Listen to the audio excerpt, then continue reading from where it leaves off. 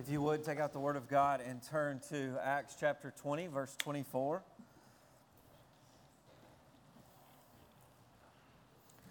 I'm overwhelmed by God's kindness to us this morning.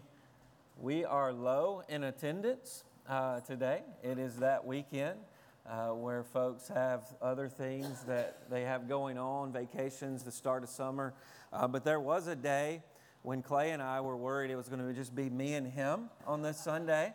We were going to have Bible study together. But God is so kind to us as we look around this room and we say, this is a low day for us now. And so thankful for what God is doing in the life of our church, the way He is growing us, not just numerically, but spiritually. As the pastor here, I get to look around every week and hear and see all that God is doing in our lives. Folks who are struggling, folks who are in times of their life where things are exciting, and folks who are clinging to Jesus through it all. And I'm just overwhelmed what God is doing in the life of our church. Today we're going to look at Acts chapter 20. We continue to move through the book of Acts. It's hard to believe we're already in chapter 20. I think we began this at the first of the year, and we're in chapter 20.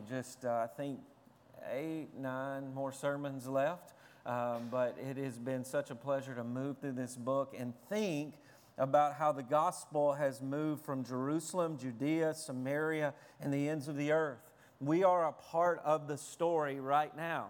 This witness, Jesus is Lord, Jesus is King, Jesus who died for sins, raised up from the grave by God Himself, seated at the right hand of God. This message has echoed and reverberated and has rippled all the way to Richmond, Kentucky, and we are seated with Bibles in our hands, declaring Jesus is Lord, Jesus is King, because Jesus never stopped acting. He continued to act from Jerusalem to Richmond.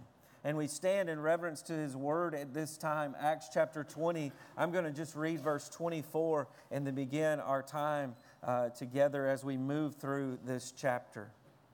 Hear the word of Christ to us. This verse here, verse 24, is the center of this book, or of this chapter. It is what makes sense of the rest of all the rest of what Paul is saying here. Hear the word of Christ through the pen, through the voice of Paul. But I do not account my life of any value, nor as precious to myself, if only I may finish my course and the ministry which I received from the Lord Jesus, to testify to the gospel of the grace of God. Oh God, I pray as we read those words, it would shake us up. We would evaluate the way that we think about our life, the way that we think about the things of our life. God, would we put them on the scales and ask, what is this worth to me? We would ask, what is Jesus worth to me?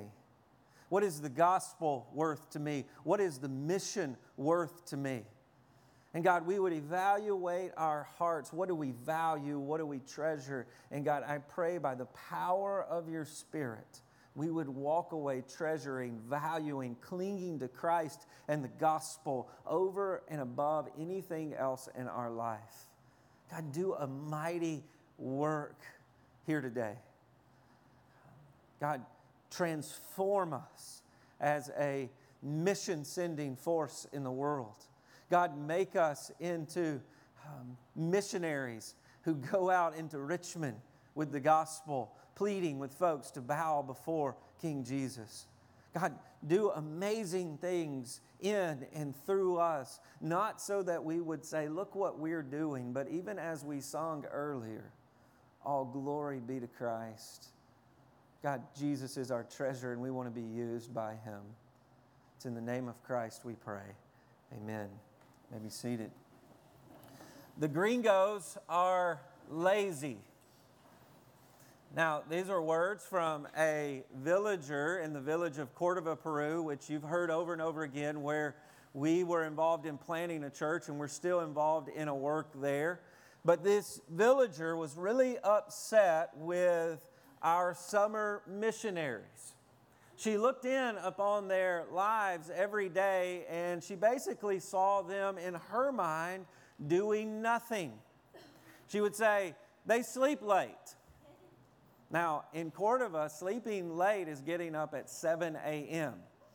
And that's what time they were getting up. They sleep late, and they don't do anything all day but sit around the village. Now, that's what we told them to do at first. We told them to go into the village and share the gospel with as many people as they could. And so they were in homes, and they were in stores, and they were in schools, and their whole focus was to get the message of the gospel out. And they are sharing the gospel over and over, but in her mind, they were doing nothing all day. They do not work. The gringos are lazy. And as we talked to her, we realized in this village, work was central. It was the focus. It was what you do. It was the culture. There was a culture of work that went on in this village. And our summer missionaries were not a part of what was going on in that culture. They weren't working. And so we realized it was an obstacle to the gospel. And so what did we do? We began scheduling work for our summer missionaries. Now, the summer missionaries who were on the ground at the time, they didn't enjoy that change of plan. They didn't enjoy that all of a sudden you're telling me that I have to get up at 5 a.m.? Yes, you have to get up at 5 a.m. You have to find a farmer in the village that you're going to spend the whole day with, and you're going to work with them. Now, in the Andes Mountains, what that means is you leave your village and you literally hike miles and miles to other places around the Andes Mountains where there are cattle, where your goats and cows are, and you move them from place to place, the top of this mountain, and you build fences. Now, there was no Lowe's, no Home Depot. It's just fences out of trees and rocks and anything that you can find. And so you walk miles in the Andes Mountains, 9,000 feet above sea level. You can hardly breathe just walking down the street, just a few seconds. And here you are hiking through the mountains, moving cattle, building fences, working with the Cordovians. But here's the catch. Once you get out into the middle of nowhere with this farmer, and you have worked all day long with them, now you get to talk about Jesus every day, and they can't go anywhere. And so you sit and you watch their cows and you watch their goats, but you have to work for that opportunity to share Jesus. And our sales pitch to our college students, it was, hey, go spend your summer in the Andes Mountains. You get to hike. You get to see this glorious scenery. And all of a sudden we're saying to our college students, hey, don't go to the beach this summer. Don't take summer off. Go on a mission trip. What am I going to do? You're going to work harder than you've ever worked in your life, and you're going to be miserable every day physically. But you get to tell these folks about Jesus. And it transformed the way that we thought about our mission there. Actually, many began to come to faith in Christ, and the church there grew when we immersed ourselves into this culture of work. And we realized this, that taking up your cross for the mission of Christ is more than just physically dying, being willing to die. But so often as missionaries, as Christians in the world, that idea of being willing to die for Christ, it begins to cost us other things if we want to see people believe the gospel, to come to faith in Christ. Giving your summer up to work really hard in the Andes Mountains was hard to do for some of our college students. But they said the gospel is worth it. And as we get to chapter 20, this is exactly what is being summed up in Paul's life. We see a man who is willing to die for Jesus, who will die for Jesus. But even in looking at this life of this man, as folks who we look around this room, we're probably not going to be physically persecuted for our faith anytime soon. We're probably not going to be arrested, and we're probably not going to be beheaded. So what does it mean to be willing to not cling to our life for the sake of the gospel? It may mean working really hard so other people believe. It may be dying to things that we value so much. And as we get to chapter 20, this is exactly what Paul begins to communicate to the pastors in Ephesus. As we looked at last week, this city where he has planted a church through preaching the gospel for 3 years. Paul, as we get to the first part of chapter 20, he is headed westward. He is visiting the churches in Philippi, Thessalonica, Berea, in Corinth. He is visiting all of those churches, and what is driving him to those churches is he realizes, I will never see you again. I will never see these Christians again. I will never see these pastors again. I will never see these people I love again. And so he moves into these churches to encourage them. During this time, he spends 3 months in Corinth, and this is where he wrote the book of Romans. And now he's headed back to Jerusalem, and he's gathered some representatives from all of these churches, and he's headed to Jerusalem to deliver an offering that all of these Gentile churches have collected for the church in Jerusalem. And in Acts chapter 20, there's this humorous story where he stops in Troas and he sort of has a lock-in. He says, I'm going to preach all day, and he preaches into midnight, and there's a guy that falls asleep and falls out of the church building, and Paul resurrects them. But the point of that story is that he just keeps preaching. He goes outside, he literally resurrects this man, he goes back inside, has the Lord's Supper, and keeps preaching through midnight.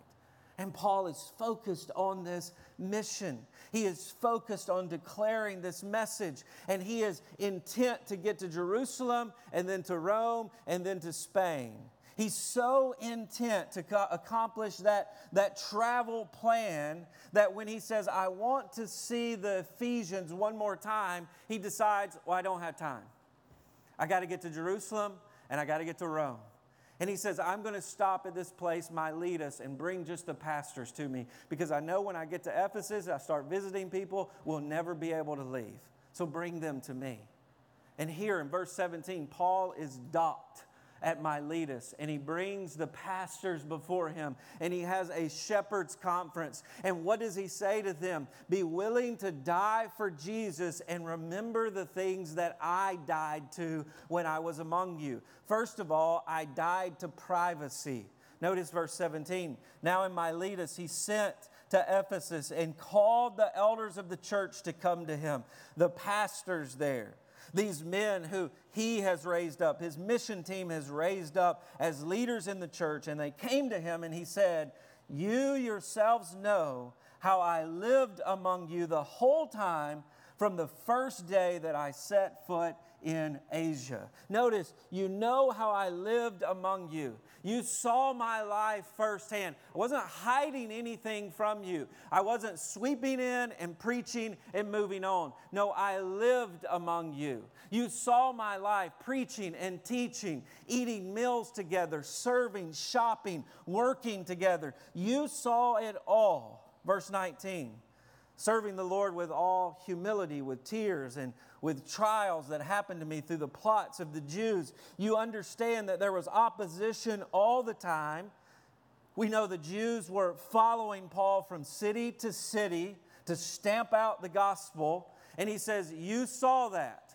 And you know when I was in Ephesus, it could not have been about me.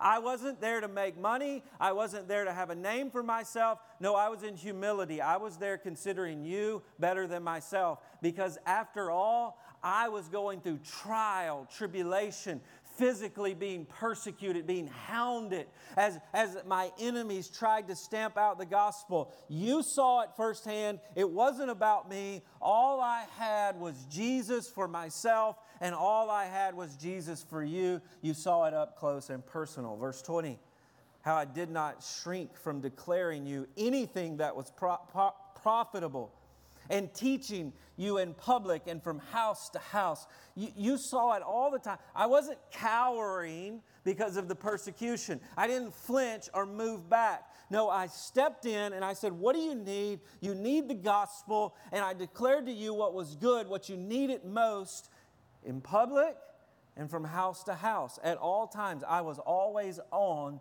for Jesus, and you saw it up close and personal. Notice verse 21, testifying, telling the truth, both to Jews and Greeks, of repentance toward God and faith in our Lord Jesus Christ. It was the same pattern in Ephesus. He went to the synagogue, he's run out of the synagogue, he goes to the auditorium, he begins to preach to the Gentiles, and then he's moving from house to house, and he says, I was the same guy no matter where with the same message. To the Jew, I was saying, repent and turn to Jesus as your Messiah. To the Gentile, I was saying, put down your idols and turn from your false gods and turn to Jesus. Jesus is better than your ethnic privilege. Jesus is better than your idols. Turn to Jesus at all times. It was about Jesus. You saw it up close and personal. Public, private, same person, same message. And they were able to see it up close and personal. Here is Paul, think about this. He's talking to pastors. And he says, if you want to be a good shepherd, you have to smell like sheep. If they're going to believe your message, they have to see, touch, feel, experience your message. And they do so through you. You live among them. My life as a pastor, like it or not, provides a context for the message that I preach. Like it or not. I have to get over it. I live in a fishbowl. God's called me to live in a fishbowl. I don't bemoan that. You're going to see good, you're going to see bad. And guess what? The same thing goes on with you. Your gospel message and what others see of you has to be more than this pixelated PR campaign that we offer daily on social media. It's got to be more than that. It's got to be real flesh and blood that people see and they believe. The power of the gospel is displayed in the fishbowl of our lives. And if you want to be an effective witness for Jesus, here's the deal. You can't say that's nobody's business anymore. Because number one, it's always Jesus' business. And He's given you a church to hold you accountable to certain things. And number two, if you want to be an effective witness for Jesus, you really want to take off in sharing the gospel, start saying, here's my business. And here's Jesus. He's a part of my business. Good, bad, ugly. People should see your sin. They should see your suffering. But most of all, they should see your Savior at all times. That's what this is about. That's what Paul is saying here. We live in a culture where we get home as fast as we can, we run into the garage, we shut the door, and we get in secret as quick as we can. I want some me time. Don't talk to me. Got my headphones in. Don't talk to me. Oh, there's a neighbor. Let me go to the back. You're probably an ineffective gospel witness if that's the way you live your life. No, you open it up and you say, yes, I am a sinner. Yes, I suffer just like you do. There's folks all around you who are going, life is so hard. And you say, yes, life is very hard. I know Jesus. My life is hard. You need to believe in Jesus. Look at how hard my life is. Look at how sinful I am. You need Jesus. Here's the question for us today. If we want to be effective at witnessing for Jesus, are you willing to invite others to know Jesus through knowing you? Schedule this out. When are you opening up your home? And then there's got to be times in your life where it's not scheduled out, where folks know they can just show up. And there's going to be laundry everywhere. They're going to hear you as they knock on the door, screaming at your kids every now and then because you don't know they're there. A C? Really? They're going to hear that. And you're going to open the door and say, a C, and I still love him because Jesus loves him. They got to see that. Paul says, you know how I lived among you. Your suffering makes the gospel relevant to others. It's not this distant thing that you just check off. Your sin makes the gospel intelligible and concrete. That your friends know you have flaws. They need to see how you deal with your flaws. Your anger, your frustration, your irritation, even your passivity. They need to see hope of Jesus as you suffer. They need to see grace of Jesus as you sin. Are you willing to die to privacy to be a better witness for Jesus? Paul also died to coasting. Notice verse 22. And now, behold, I'm going to Jerusalem, constrained by the Spirit. Now, Paul, he feels called to Jerusalem to take this offering firsthand. And he also wants to be there for Pentecost, but he wants to encourage the church there. And he's so intent on doing it that he says, I'm like a prisoner to the Spirit. I can't do anything else. These are my travel plans. I'm going to Jerusalem, not knowing what will happen to me there, except that the Holy Spirit testifies in every city that imprisonment and afflictions await me. So get that. We're making travel plans to Jerusalem. I'm going no matter what. And here's the catch. The Spirit tells me all the time, everywhere I am, when you get to Jerusalem, you're going to be imprisoned and afflicted. In the next chapter, we're going to see this prophet walks up to Paul and binds his hands and feet and says, this is about what's going to happen to you when you get to Jerusalem. You're going to be arrested and in prison. And Paul says, I don't care. I'm still going to Jerusalem, no matter what, for the sake of the gospel. And as we know how the story unfolds, he's arrested in Jerusalem. He's arrested on the way to Jerusalem. And then he gets to Rome, which is his ultimate travel plan, to preach the gospel in Rome on a prison ship. And Paul says, yes, I get to Rome by the expense of the Roman government. I don't even have to pay for that ticket. I'm going. Yes, that's how I'm getting there. And how does he choose this? Verse 24, I do not account my life of any value. I don't cling to it as precious to myself. What he says here is my life isn't a treasure that I hold on to. No, I don't cling to it in that way. If only I may finish my course in the ministry that I received from the Lord Jesus to testify to the gospel of God's grace. Now, Paul says, I'm not clinging to my life because I want to finish my course. What's my course? To get the gospel to the Gentiles, to Rome, to Spain. And the only way I'm going to get there is if I have to let go of my life and be willing to suffer to do it. But I've seen Jesus firsthand. He commissioned me to do this. Even we read in Acts 9, when he is being discipled by Jesus himself in some sense, the Holy Spirit begins to tell him all the things he must suffer. And so we know at this point, he knows he's going to suffer. And he says, but if I'm going to finish what God has called me to do, I can't cling to my life. I want to get this message that God saves villains. He saves Gentiles. He saves foreigners, aliens. He saves the worst of all because he saved me. And I want to tell that truth to the ends of the earth. Now, in some sense, here in Miletus, this is Paul's retirement party. He's hanging it up in Ephesus. He's hanging it up everywhere else. And he's sailing off into the sunset years of his life. So, Paul, how are you going to finish? What are your travel plans? A little cottage by the Aegean Sea? Going to fish? Oh, I'm going to jail for Jesus.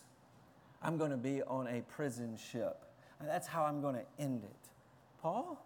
No, that's how you're going to end? That's how you're going to finish this course? No coasting? You're not going to coast? He says, no. I'm going to go out in a blaze of glory for Jesus. That's how it's going to end. That's Paul's mission. And how does he do it? If we say that here today, how do you do that? It sounds pie in the sky, religiosity, fun times for Jesus. That all sounds really spiritual on a prison boat, arrested for Jesus. Yeah, that sounds comic book-like. How do I get there?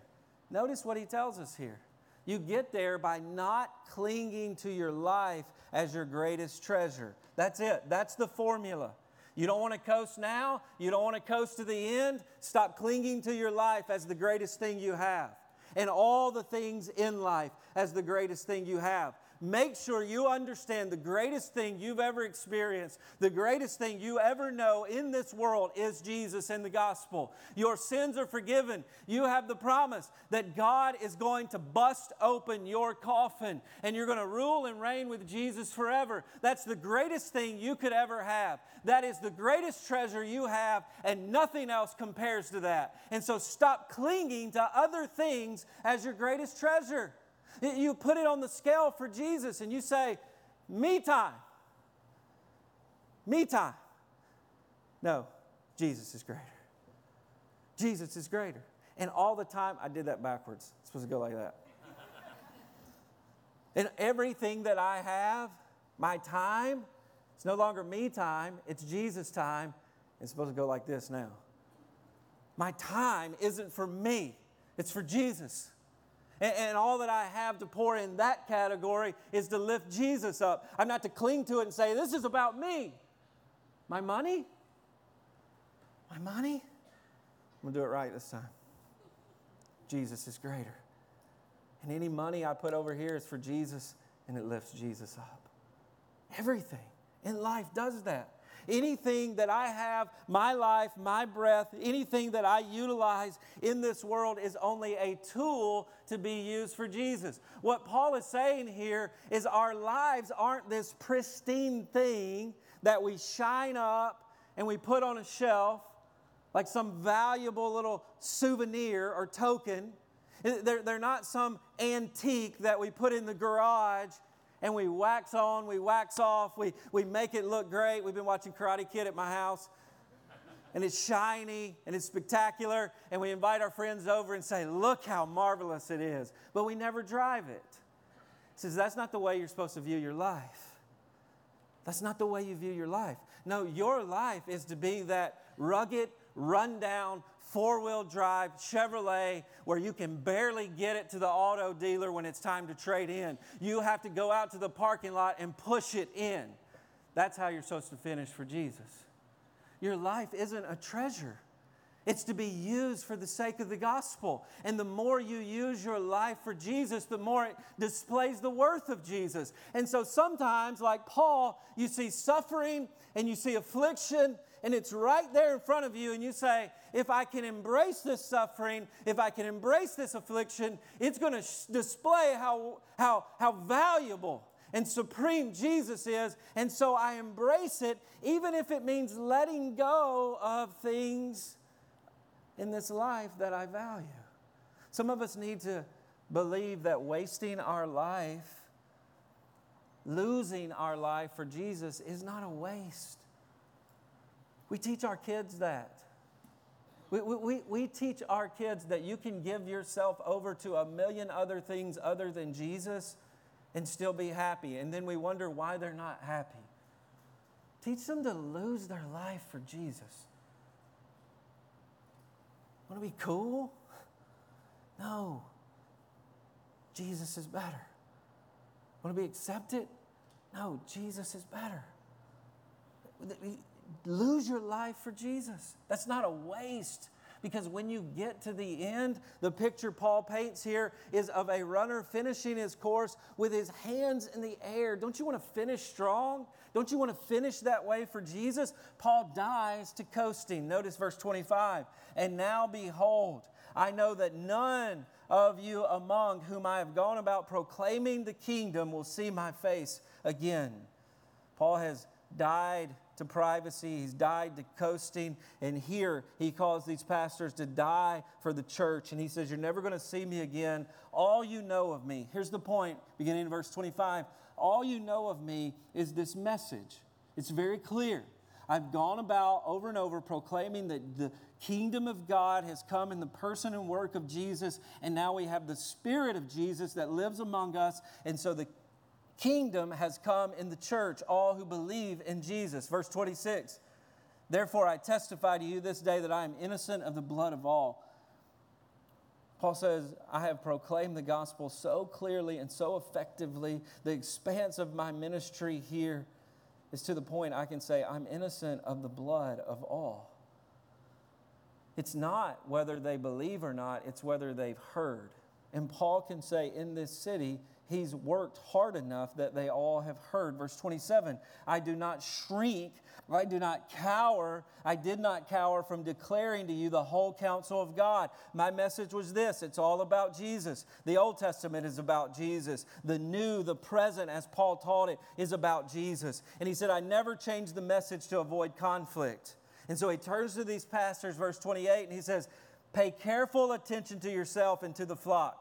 You know me, you know what I was about, you know this message of the kingdom. Well, now something is about to happen that you need to be aware of as you shepherd the flock in which the Holy Spirit made you overseers, to care for the church of God, which he obtained with his own blood.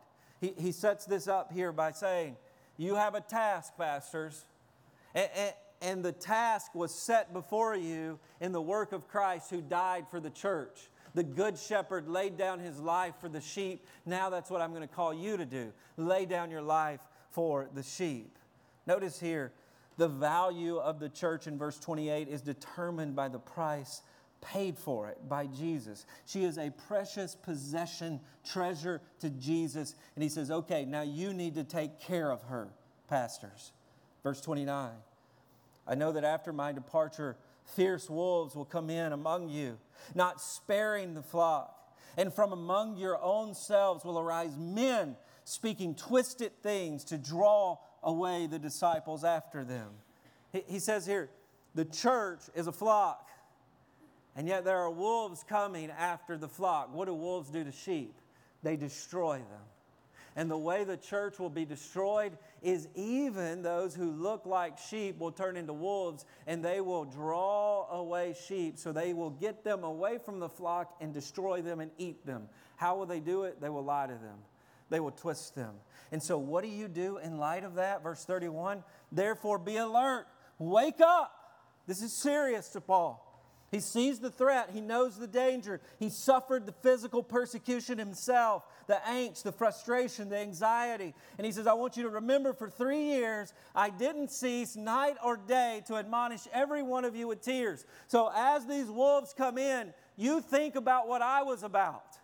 You remember the credibility of my message as I preached and I preached and I preached to you the truth about Jesus. Remember that even as he corrected and admonished with tears in his eyes, as you see the vicious eyes of these wolves, you remember the eyes of tears, your shepherd who proclaimed to you the word of the Lord. Don't turn from it. Verse 32. And now I commend you to God and to the word of his grace. Paul says, God loves you more than I do. You've seen my love for you, but God loves you more. How does he give them over to the love and care of God? He gives them over to the word of his grace. I commend you to God and to the word of his grace. How do you commend the church to God? For his love, for his care, you give them the word of grace, which is able to build up and give you the inheritance among all those who are sanctified.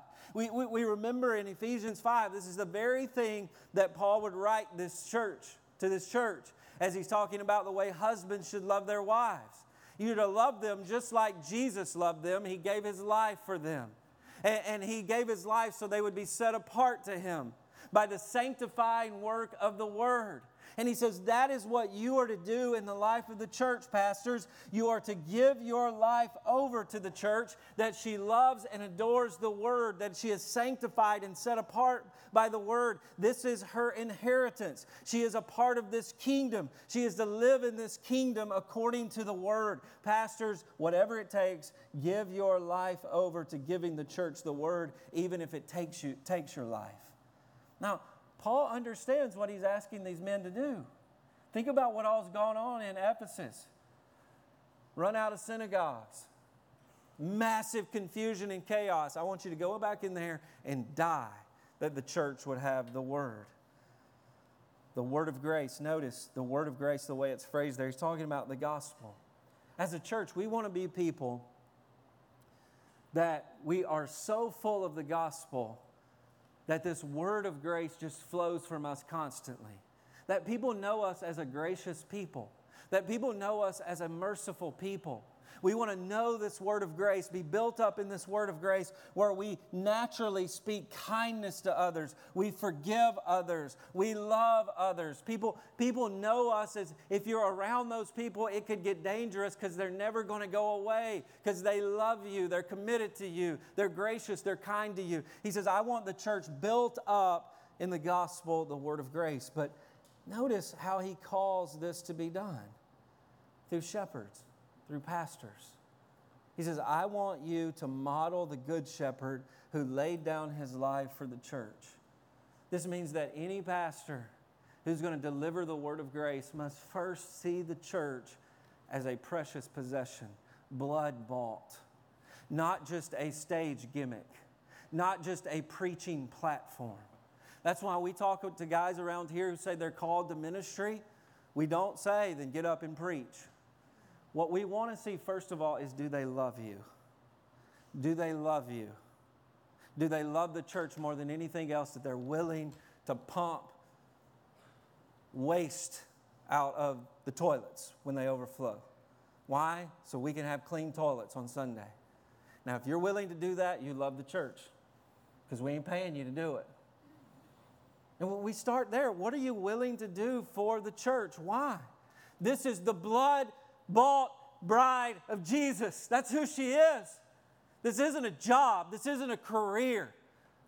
This isn't a gimmick. This is the bride of Christ. He shed his blood for her. Do you love her? And if you love her, he says here, give her the word of grace.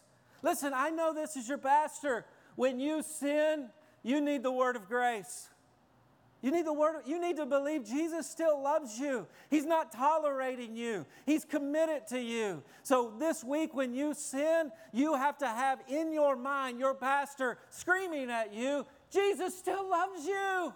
He still loves you. I want you to see that when you sin on a weekly basis. When you suffer, I want you to have hope in Jesus. I want you to know that the kingdom is greater than anything you're going through. And I may not understand, I may have never gone through it, but I want you to see my face screaming, Jesus is greater, Jesus is greater. Trust Him, believe in Him. And when you die, I want you to cling to Jesus. As your pastor, I want that more than anything. One of the most sanctifying experiences in my life is being with church members who are dying, clinging to Jesus. Because you know what? I don't cling to Jesus every day. And I'm reminded by their faith in Jesus when it comes to the end that that's all that matters. And I want that for you. I want that for you. I don't want to get up at your funeral and wonder, what am I going to say? He's a jerk. I'm a jerk too. I haven't seen him in years.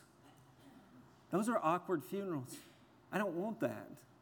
I want you to know Jesus is better. And so how does that happen? As a pastor, you give your life over to making sure the church is glutted on the word of grace. Glutted, satisfied, overflowing on the word of grace, and it flows out in the community.